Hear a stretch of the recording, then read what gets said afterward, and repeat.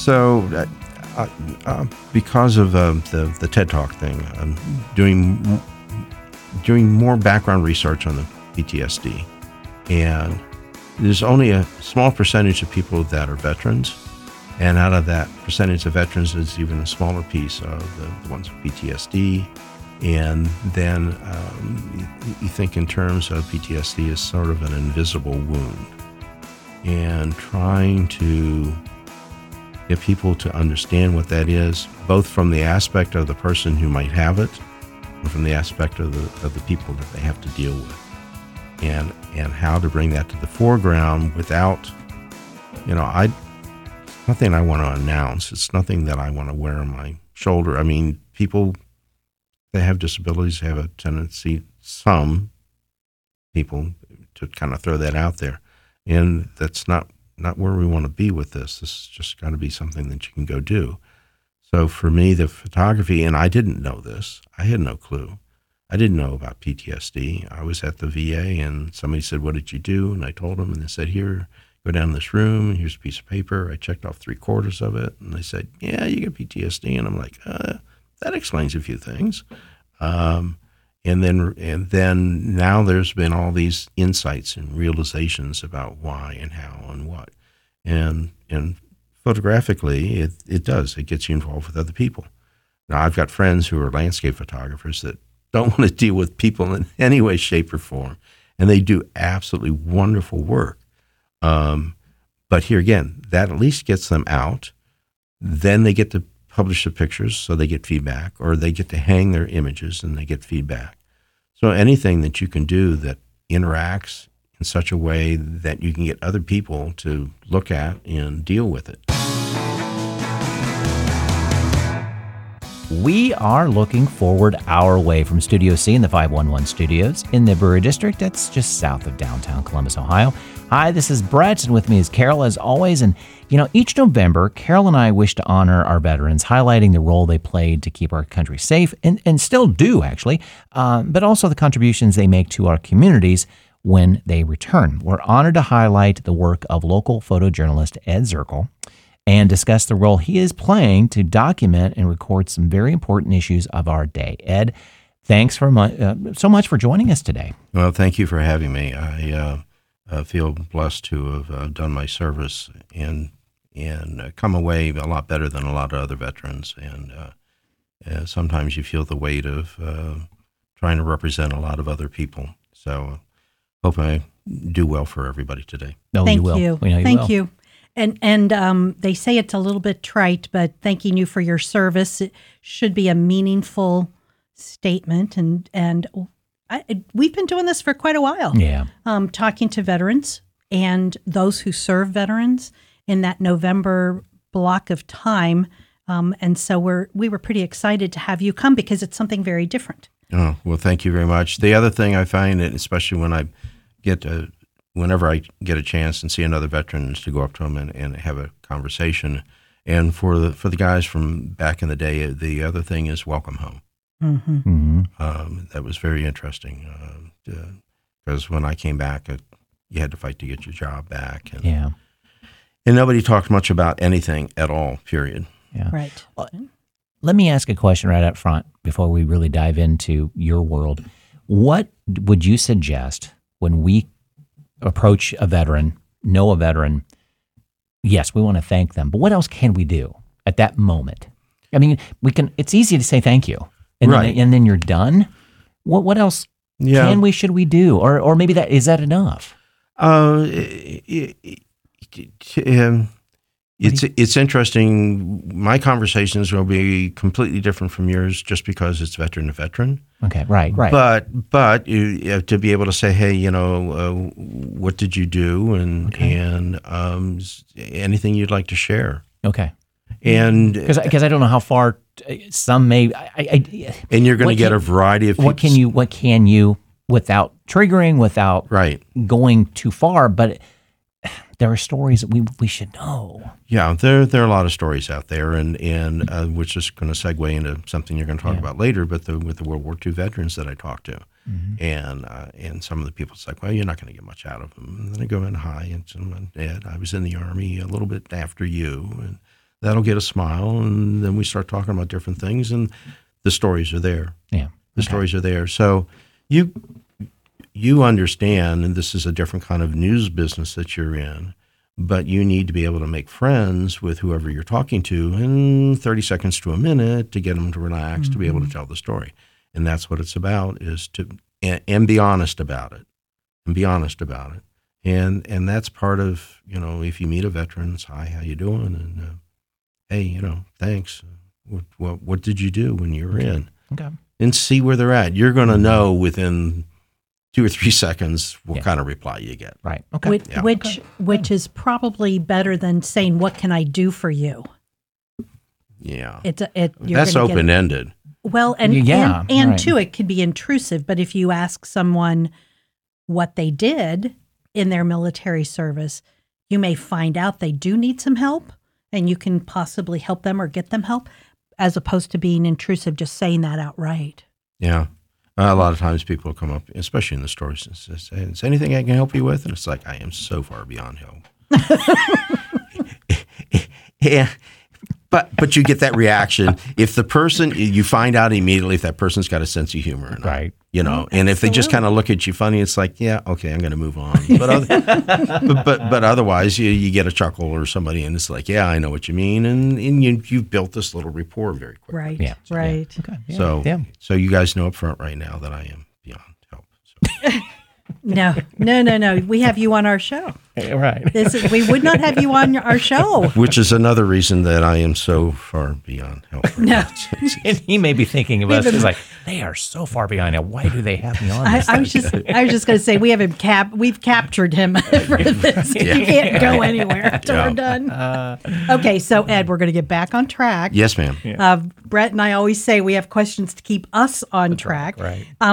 So when I looked at your website, you're described as a traveler, a storyteller, a documentarian. I paid somebody to write that. They're wonderful. It's wonderful words. I was just going to say you were a photographer. How do you describe yourself? Tell us about your early career and how did you get started on this path? Well, it all started when Mom and Dad. No, so folks, you missed an hour of this pre-show we should have recorded. Yeah, so you're just getting a little bit of taste of it. Yes. So back in the 60s, we were in Hinsdale, a suburb of Chicago, and the Glinkies lived across the street. And if Carol Glinky is still alive and kicking, her brother is like, here's my sister, whatever. But her brother was in photography, and unfortunately for Carol, it was more interesting than she was. So at that age, and that kind of started the whole thing. It went downhill from there. And I ended up in Louisville, Kentucky, and took some photo classes and got to internship at the Louisville Courier-Journal and Times. This is the late 60s, and was very lucky to be with some titans of the photojournalism industry back then.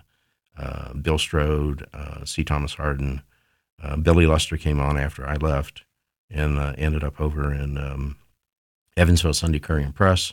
J. Bruce Bauman.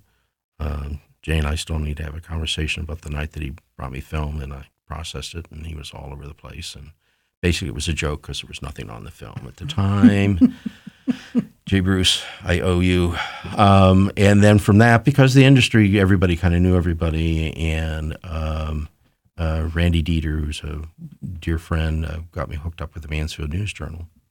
And I was still kind of finding my way, but I ended up in the News Journal for 10-some years and did well. I mean, it just, I have a visual acuity, apparently, that things just fall into place for me. And,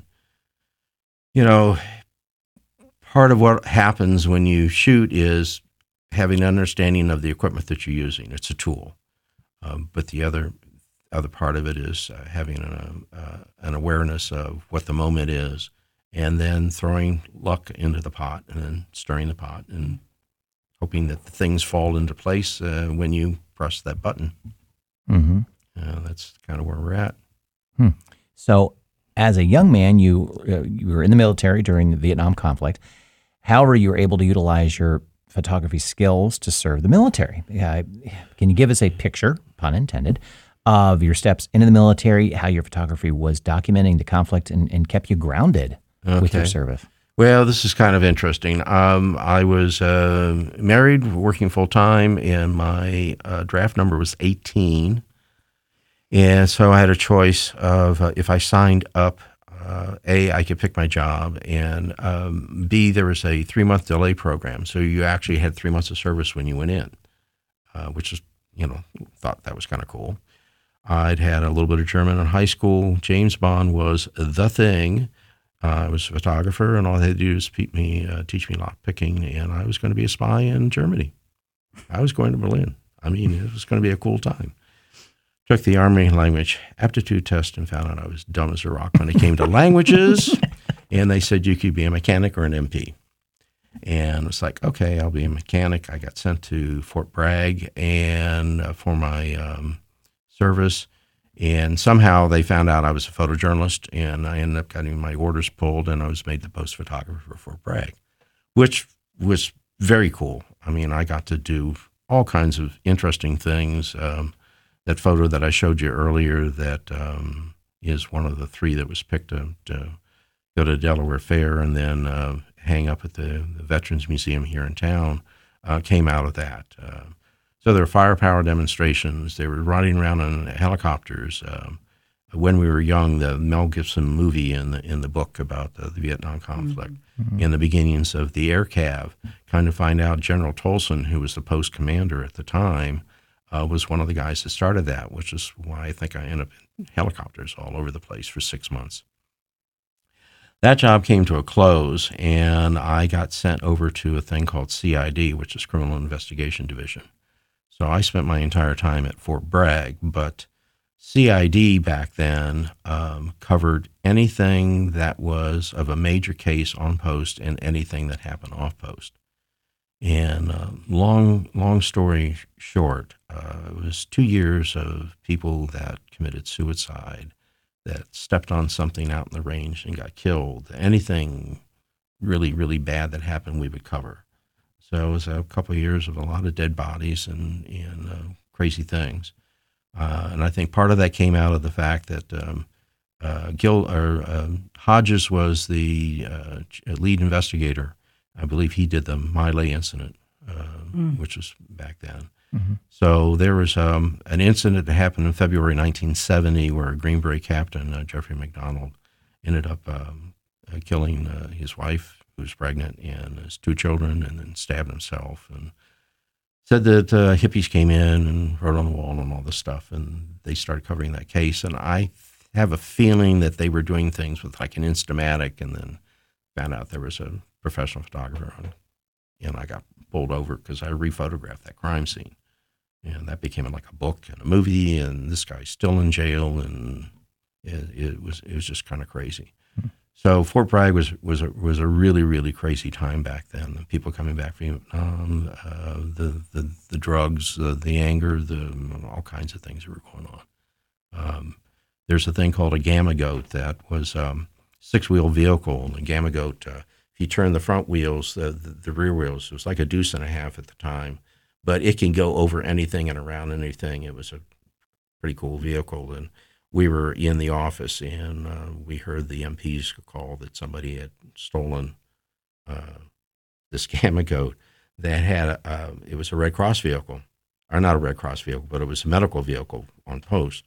And it was like, as long as he stays on post, piece of cake. And this guy goes off post, so he's got MPs following him. And he picks up the sheriff units. Guy again's going through downtown Fayetteville, picks up PD, the Stadies. Everybody thinks it's an exercise because it's a military vehicle with a Red Cross on it and police and so on and so forth, and ends up getting bogged down around I-95 trying to get on or off the 95. And they sent me out there to photograph the damage of the, because they shot at him to try and get him to stop doing this. And got out there, and it was like the paint had chipped off the vehicle when they shot at him. So it was that kind of craziness that just went on for 2 years. So Ed, I think for those of us who grew up at this period of time, what we see today is a very different attitude for those who came back during Vietnam, coming back into the States, coming home, compared to what young men and women today have happening around them, where everybody's excited to see them and kids are running, and families used to literally hide when their relative came back from Vietnam. Even though you were here, tell us about that experience of what you were subjected to. I wasn't really, I never felt subjected to. What I didn't realize at the time was PTSD, which created a different set of issues. I knew I was having bad dreams. I knew something wasn't quite right, but because I worked at CID, they were criminal cases. You couldn't talk about those. So there was an issue with that. And how do you explain that you wake up thinking that your pillow is a piece of somebody's leg because they got blown up and that's what you end up photographing? And what are they going to think about you? And then what are they going to tell your employer? And I mean, it's just a rabbit hole. Frank Horde was the managing editor for the newspaper in the News Journal, and Frank was right out of Central Casting. If you want to talk about a tall, gruff, in your face news editor, I mean, that's what it was back then. And we would have arguments that the entire building could hear, and I get fired, and I go away, and then I get hired back again. And I mean, this just went back and forth. And a part of that, I think, were just anger issues out of the PTSD, but I had no idea because the police department called me up at 2 o'clock in the morning and say, hey, we'd had a bad accident, and I'd go take pictures for them. And we'd have all these front page images that everybody ate up. So it was kind of a weird, twisted thing that was going on back and forth. So you weren't subjected to behavior that we would not expect today, but what you were experiencing was a lack of knowledge of what veterans were going through, which were much better at trying to figure that out. Yeah. We had a couple of veterans there. One of the guys, and I can't remember his name, would go in and sit down, and he wouldn't say a word. And I think the people he was going to interview got nervous, and they would talk. They would just spill their guts. And then you go back and write it. And then they come back later and say, well, why did you write that? And he's like, well, you told me. Mm-hmm. It was, and maybe because as a photojournalist, a news photographer, we made friends with the things you can't do now. I mean, I went to police and fire trainings. The police department hold me as hostage for the new recruits because the new recruits didn't know who I was. I mean, we had that kind of relationship. I could go to some incident and have a police car in front of me, behind me, and they're not going to stop me because they're going to be on front page.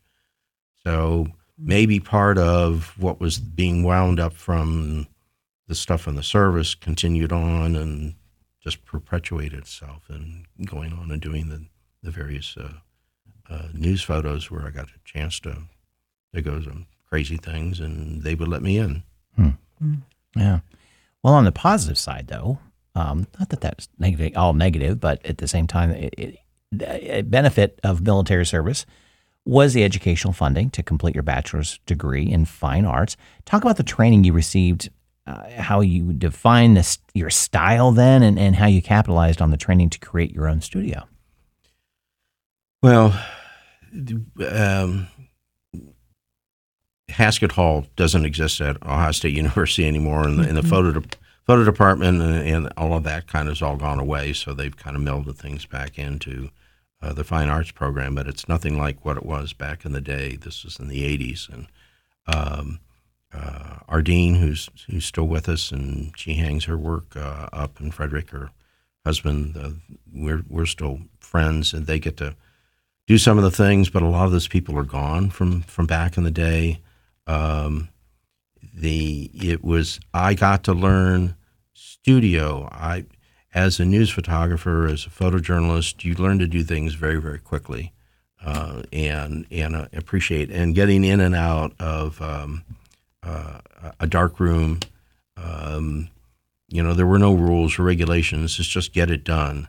So going and getting my degree, I learned some finer points about how things, quote unquote, are supposed to be done, and got to meld those two different types of background together and learn 4x5 processing with a large format camera, which helped me when I finally opened up a studio.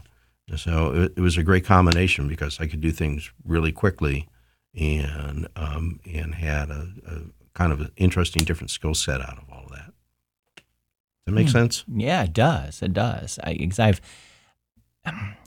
It always amazes me. My son took a photography class in high school all the way to photography 1, 2, and 3. And they start off with, the point and shoot film. Right. Which is very difficult. Maybe one shop in Columbus that even has film, that sort of thing. And you think about that, the photos that you showed us prior to the show and such, that it's that this isn't digital. This is you took that picture and you don't even know what you took at that time. You do, but you don't until you develop it. Oh, yeah, no. It's just a totally different world in regards to taking pictures. There's a term called chimping where they take a picture and then you look and see. Okay, and then take a picture and you look and see real quick. And sometimes I do that. Other times I'm just concentrating on what's happening in front of me. But yeah, it's and you had 36 shots. Right. Yeah, the little chip that I have in my camera, I can do thousands of pictures before I have to do anything. Right. And it's the same thing with cell phones. If you think in terms of the fact that back in the day, you would go buy a camera, point and shoot, and it was 24 or 36 exposures. And so there were a couple taken at Easter. There's something at a birthday. Yeah. It might be something at Thanksgiving. That camera might last you a year. They get processed. You get a square or 4x6 image back, and that would end up in a shoebox or the wrong kind of plastic sleeve in a book that may or may not be seen again.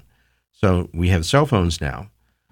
So people take pictures on that, and they don't want to take them off the cell phone because, oh my God, they might disappear. And we've got cloud storage, and you can put them on your computer, and it's just a whole different. But it's still the same thing. It's like there's certain pictures at a certain time of the year, and then things have changed, and things haven't changed at all. Did you embrace the digital when it started to come in? Or did you kind of fight it? It wasn't until to the beginnings of 2000 that I finally made the jump. Okay. And then they talk about, well, it's digital, it's cheap. And it's like, no, it's not, because the cameras get updated, and then there's the software, and then the software gets updated. And then there's your computer, and the computer's got to be updated, and you run out of storage space, and like we were talking about, the cell phones. Well, there's a new cell phone that takes a higher resolution, and so we got to go to the new cell phone, and just it's back in the day, you had film, you had 2 or 3 lenses, you had the camera, you process it, it got done, move on. Mm-hmm. Not now, no. Exactly. Do you think that you were more careful taking pictures because you wanted to get a good picture when you were doing film than when you can do it on your cell phone and you can take 1 million pictures? Oh, no. One of them's going to be good. No, I have a tendency to use my cell phone sort of like a 4x5 camera, because with the 4x5 camera, you put over your head, and you would open up the lens and look and see and so on and compose. And I have a tendency to take the time with that. For those of you at home, I just pointed to my cell phone. Show and tell. Yes, right. Tune in next week. So with the cell phone, I have a tendency to take the time to compose and put it together a certain way. I mean, there are times when things just happen and you just do, but no, I take more time to do with this, because I can do images off of this that go, the size of your TV up there. And it's another thing you can't see at home, but they have a big TV up on the wall. So yeah, I do take the time with that. Okay. But the other thing is with the new cameras, I mean, the new cameras that I have, the Nikon, the Z9, you can put a setting on it that you can catch a bullet coming out of a gun. It's that quick. But if you don't know what you're doing, if you don't take and have your internal eye line things up the way it's supposed to be, it doesn't make any difference whether I'm running around with a box camera or a brand new digital. I mean, you've got to understand the image and what you're trying to capture and where it's at, that kind of thing. As you've said, you've got the eye. You can see that picture. I have a friend who, even with her little tiny camera on her phone, takes phenomenal pictures. I could take the same thing, not even close. Yeah, it's part of it is the anticipation of knowing what's going to happen. The rodeo stuff out in New Mexico this last week, I knew where I needed to be. I knew where the chute, which is a gate where they let whether it's bull riding, bareback riding, whatever they were doing. So you anticipate where they're going to be, and that allows you to capture that image that you think might be there. And if the photo gods are smiling on you, that happens. Right. Well, my friend does theater in Chicago, and she directs some theater, so she understands that whole notion of blocking. Yeah. She can see the picture. Me, I'm just clicking. Big difference. Yeah. So this is just earlier today. Oh my gosh, beautiful. I'm sorry that our audience can't see it. We'll if you send it to me, we'll put it up on the website. Sure. Very cool. Nice. Very, very cool. Yeah. Okay, so going through your career steps, you've been in and out of photography, doing some other kinds of things. But you have several really cool projects that you're working on for photography. You just mentioned what you were doing in New Mexico. There were several that you told me about when we talked before we came up with our podcast idea. So tell us a little bit about documenting the World War II veterans and comparing the work they're doing to military work today. So part of the World War II thing, I think, is the fact that the VA has been very good to me, and I get a monthly check, and it allows me to do my own projects, to be fairly independent, and to be able to go back to the World War II people that saw something entirely different, and to A, do a portrait of them, and B, allow them to just tell their story. So I sometimes I think myself more as a documentarian than anything else. I mean, a visual sociology, to be able to go out and record life that may or may not ever be around again. And so to be able to sit down with these gentlemen, and so A, you have a portrait of them that hopefully will live for a very long time, and B, you get their story in their words from them as they talk about it. And one of the things that is funny, the way you worded that question, was once I get these World War II veterans documented, I want to go to the Department of Defense, DOD, and find the corresponding current serving frontline soldier that matches the World War II veteran. So I got to talk to a gentleman. He's a Navajo code talker. He's the last code talker he was at Iwo Jima. He sent him back to Pearl. He sent him to Nagasaki. He sat down and talked to me for an hour, part of it in Navajo, sang the Marine hymn at the end of the whole thing in Navajo. I mean, it was an amazing experience. I know that there are Navajo Indians that are into communications currently. So to be able to go and document them now and then marry those two stories together. One of the ladies decoded German U-boat messages. She was a Navy WAC, and she's 100, going on 102 now. She's over Pittsburgh way. I have a feeling that there are female Navy officers that are doing encryption work to get their story and how their story fits in with like her story, and meld those two things up. I think that would be, for me, and and that's what a lot of this is about. It's not it's not what you guys think. It's what I think might be interesting. And then if you seem to like it, that's just icing on the cake for me. That I can go do this and then bring back, and then hopefully it's something that has something of an audience to it. But if you don't go do it, then it'll never get seen no matter what. And the other thing, and I don't know if you talk about this later on, and jump from B to C or D here real quick. We can jump, not a problem. Part of these projects is it gets me out of the house. When I was working for the newspaper, you were on assignment. You would leave. So now I don't have to leave the house. I don't have to this. I don't have to that. But I know that just staying in the house is probably the healthiest thing in the world for me. So the photography, in a way, is a great source of therapy. Get out to see and meet people and do things and record stuff and bring things back and then have other interactions and that kind of thing. Well, I think we are all concerned that we want true pictures of history. And you're really giving to that, too. We're going to understand what an individual went through in World War II, and we can then visualize it in today's world by doing those comparisons. Now, you're doing that also with Ukrainian soldiers, is that correct? No, I haven't had a chance to. That's a whole different ball of wax. The permissions to get to the front line to do things. I had a chance to go to Ukraine twice, once last October, November, and then this February, March. February there was on the 24th, which is the 1-year marker of the thing, and was at Kharkiv, which is about 27 miles away from the Russian border. So Kharkiv and Kyiv were the two major cities that the Russians thought they'd take those and everything's over and done with. So I got a chance on the second trip to go there. One of the Rotarians that I was working with was really nice and gave me access to her mother's car.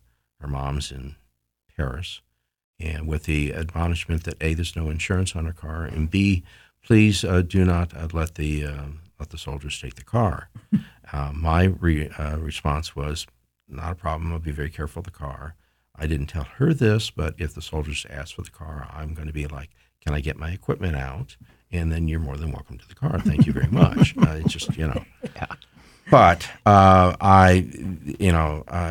I go out on some of these things, especially something like that, you're dressed in black. You don't want to take up much in the way of attention, if anything. I had blacked out American flag on the shoulder and thing that said press and a thing that said Rotary and some other things that they allow me to have. The soldiers would look in the window and it's like it's another crazy American and just wave you on. But I came back from someplace. The first trip, it was interesting. The first trip, everything was at night on the trains. All the windows on all the trains were all taped to keep from any of the glass shattering. It was diesel engines that were taking you around. The February, March, it was electric. It was during the day. There was Wi-Fi on one of the trains. It was just wild. The people have a no-nonsense feeling about the war and the aspect that we've got to continue living. Air raid sirens would go off, and they would, the train station in Kyiv is huge. There's 2 sections on either side and over the tracks and so on. I went down and asked one of the ladies that I knew that wore a certain jacket that spoke English so I could get some more train tickets to go someplace else. And they kicked everybody out. So everybody didn't go to the shelters. They stood outside the doors of the train station with their cell phones waiting for the all clear so they could get back in and get back to their business. It's just, kind of the way things are. So getting around is quite interesting, quite amazing. It's wonderful people. It's unfortunate, it's more than unfortunate what the Russians are doing and the reasons behind it. It's nuts. But it's a beautiful kind. It's like going through Ohio in some aspects. The cows in the hills, and they're out farming, and And I was at a strawberry field, and they were doing some things and bringing in lettuce. And but on the other hand, we don't have opera houses in the United States like what they have. Oh my God, they're just gorgeous. And the old streets, I kept on thinking I'm walking down a street that's probably older than the United States. I mean, it's, probably. you know, Yeah. and some of the Rotarians invited me up. There was a big gathering convention in Leave, and they invited me up to the apartment and went up there, and they're like, "Hey, you want some of this?" And they turned around and offered me a box of Kentucky Fried Chicken, and I'm like, I didn't travel these many thousands of miles to have some KFC. Nothing against KFC. But your local vodka is very good, so I will partake of that. Thank you very much. Well, are there other kinds of projects that you would like to mention today that you've been working on? Yes, my brain goes back. Other than the fact that that probably there's going to be this ongoing thing about going out to Gallup, New Mexico, and spending a little more time once a year when the gathering of the nations get together, the various Indian tribes. From around the United States to go there, Apache, Navajo, Ute. I met a group from San Diego that were descendants of Aztec-like warriors from Mexico, and their headdresses were just amazing. And the other thing is that you wonder about some of the religions and indoctrination of the children into something cult-like.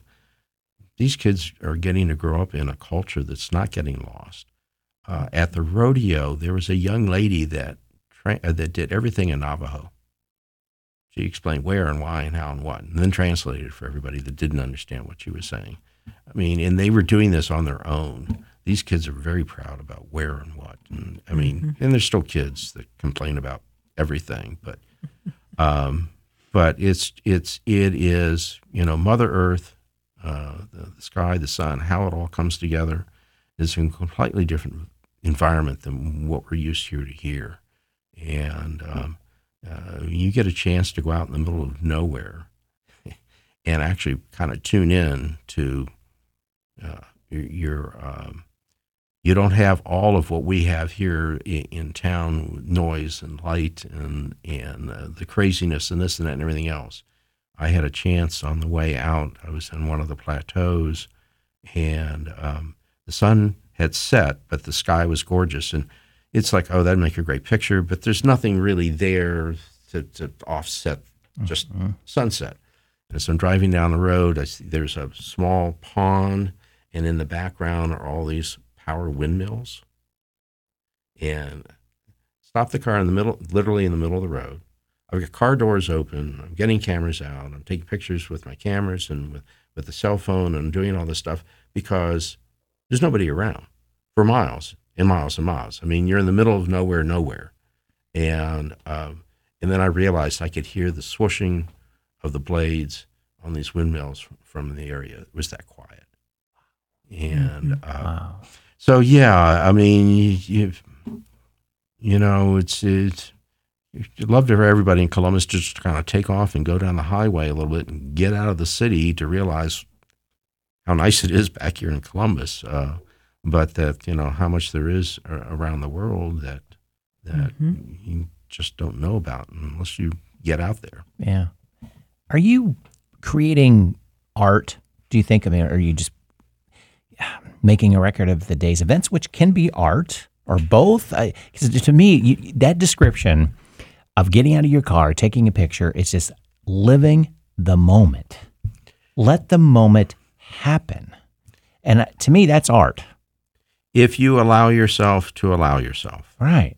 Okay? I don't think of myself as an artist. I don't think in those terms. Okay. It's just I do what I do, and if somebody thinks it's absolutely wonderful, then I get to be, you know, that much happier about what I'm talking about. Oh my gosh, it's gorgeous. Listeners, yeah, he pulled up the picture.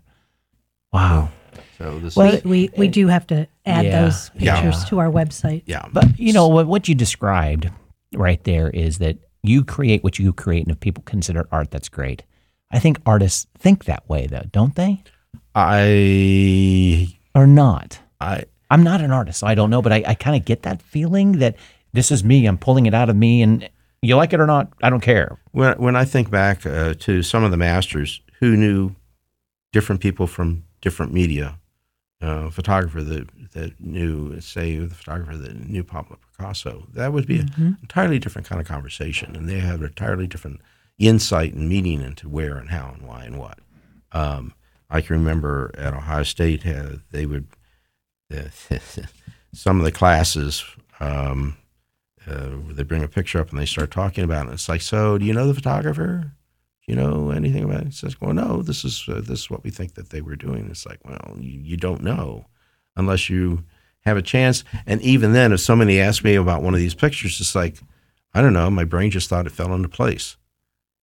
It's not a very educated answer. It's just that worked for me. I thought that worked for me. But you have a story behind that picture. Yeah. That is so strong. Right. You felt the urge. You stopped in the middle of the. You described this whole story for 5 minutes about how you got that picture. We were seeing it in our mind's eye Yeah. from your description, And then we saw the actual picture. so and the interesting thing was the fact that I'd spent quite a bit of time driving around trying to find out if there was going to be something that was worth photographing. Yeah. And you know, you can drive down the road and see a million pictures. It's a matter of, are you going to take the time to actually stop, go back? Right. And there were a couple of times during the trip where I literally, it's like, oh my God, I got to go back. And I've got some more images in there where I literally stopped the car, turned around, went back, because that to me was talking to me. Mm-hmm. So is this the same as what you're doing when you've created your photographic magazines on exploring Ohio and exploring Columbus? Yeah. Nobody had ever registered exploringohio.com or exploringcolumbus.com. And I found out about exploringcolumbus.com later. Yeah. Right? Yeah. Found out exploringcolumbus.com, which I haven't had a chance to really do anything with yet. And and I kicked myself when the pandemic came. I should have been out on the exploringohio.com and just documenting all kinds of stuff and putting up and saying, hey, here's something you can go do that you don't have to worry about running into, and I didn't. So those have been sort of on hold while I'm doing the World War II project and then going to Ukraine and so on.